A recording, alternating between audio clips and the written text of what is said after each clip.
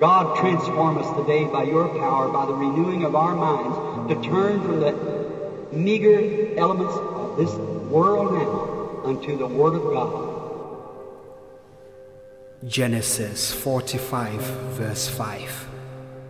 Now therefore be not grieved, nor angry with yourselves, that you sold me hither, for God did send me before you to preserve life. It's an I get it moment. It's the man able to fully process events that started when he was a boy. I'm talking about Joseph. He is now consciously aware of the God purpose that had brought him to the position that he stands in today. It's an I get it moment.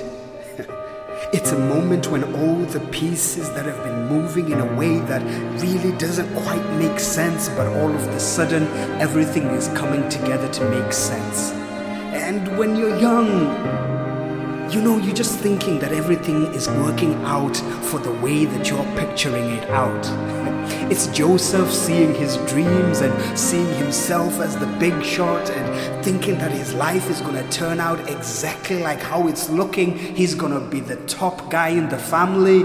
But purpose has a way of not walking in the way that we think.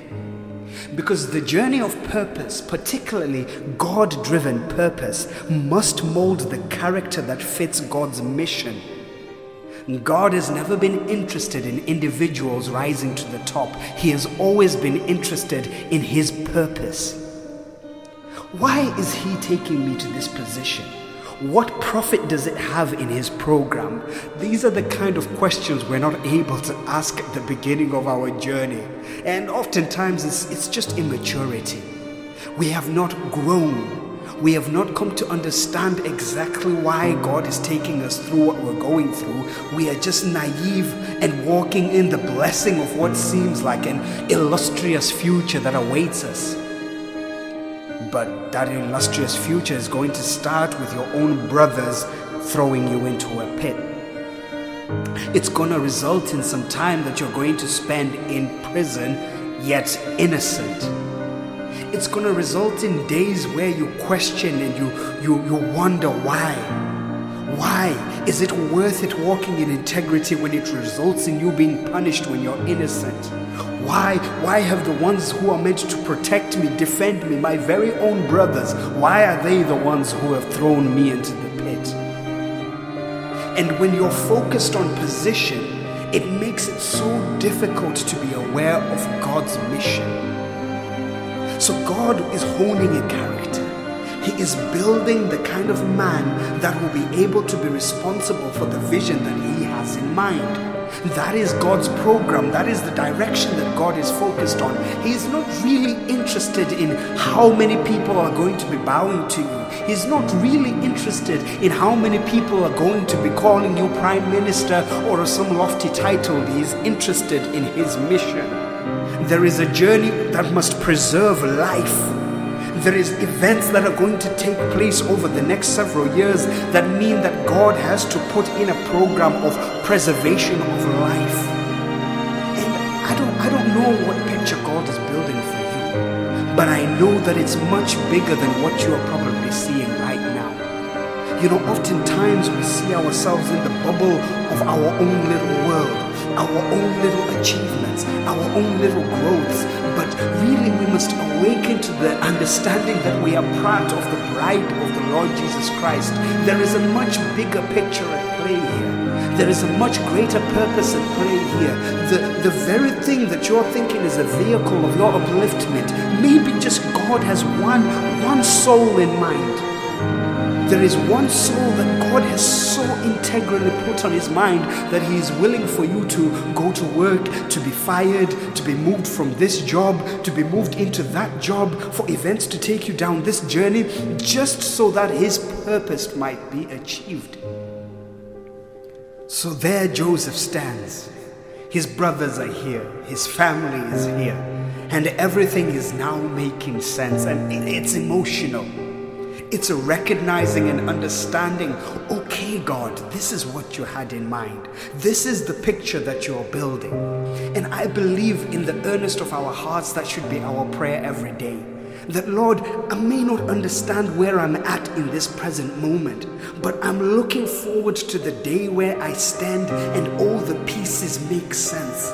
I'm looking forward to feeling the emotions and the clarity of seeing your perfect picture, of understanding why things had to go in a certain way, why I had to go through that sickness, why I had to go through that bereavement, why I had to fall, why I had to stand up, why I had to be betrayed, why I had to lose everything that I owned. All of these things, they are not random in our lives, saints.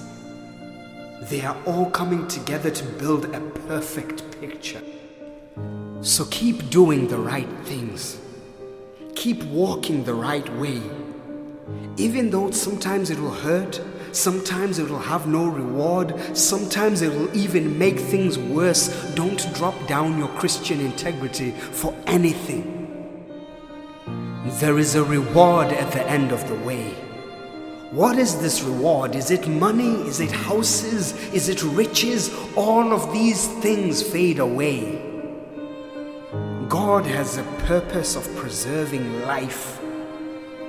There is a life somewhere that must be touched by the journey that you are meant to walk on.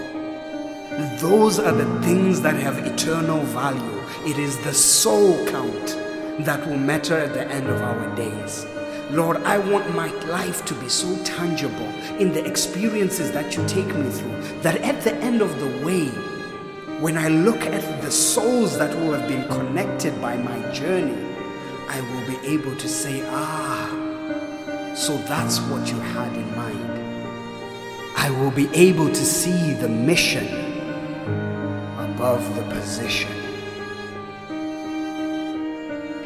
And he said to him, don't you know me? Hey, he's speaking Hebrew now. I'm your brother, Joseph. Oh my, they said, now, you're going to get us away.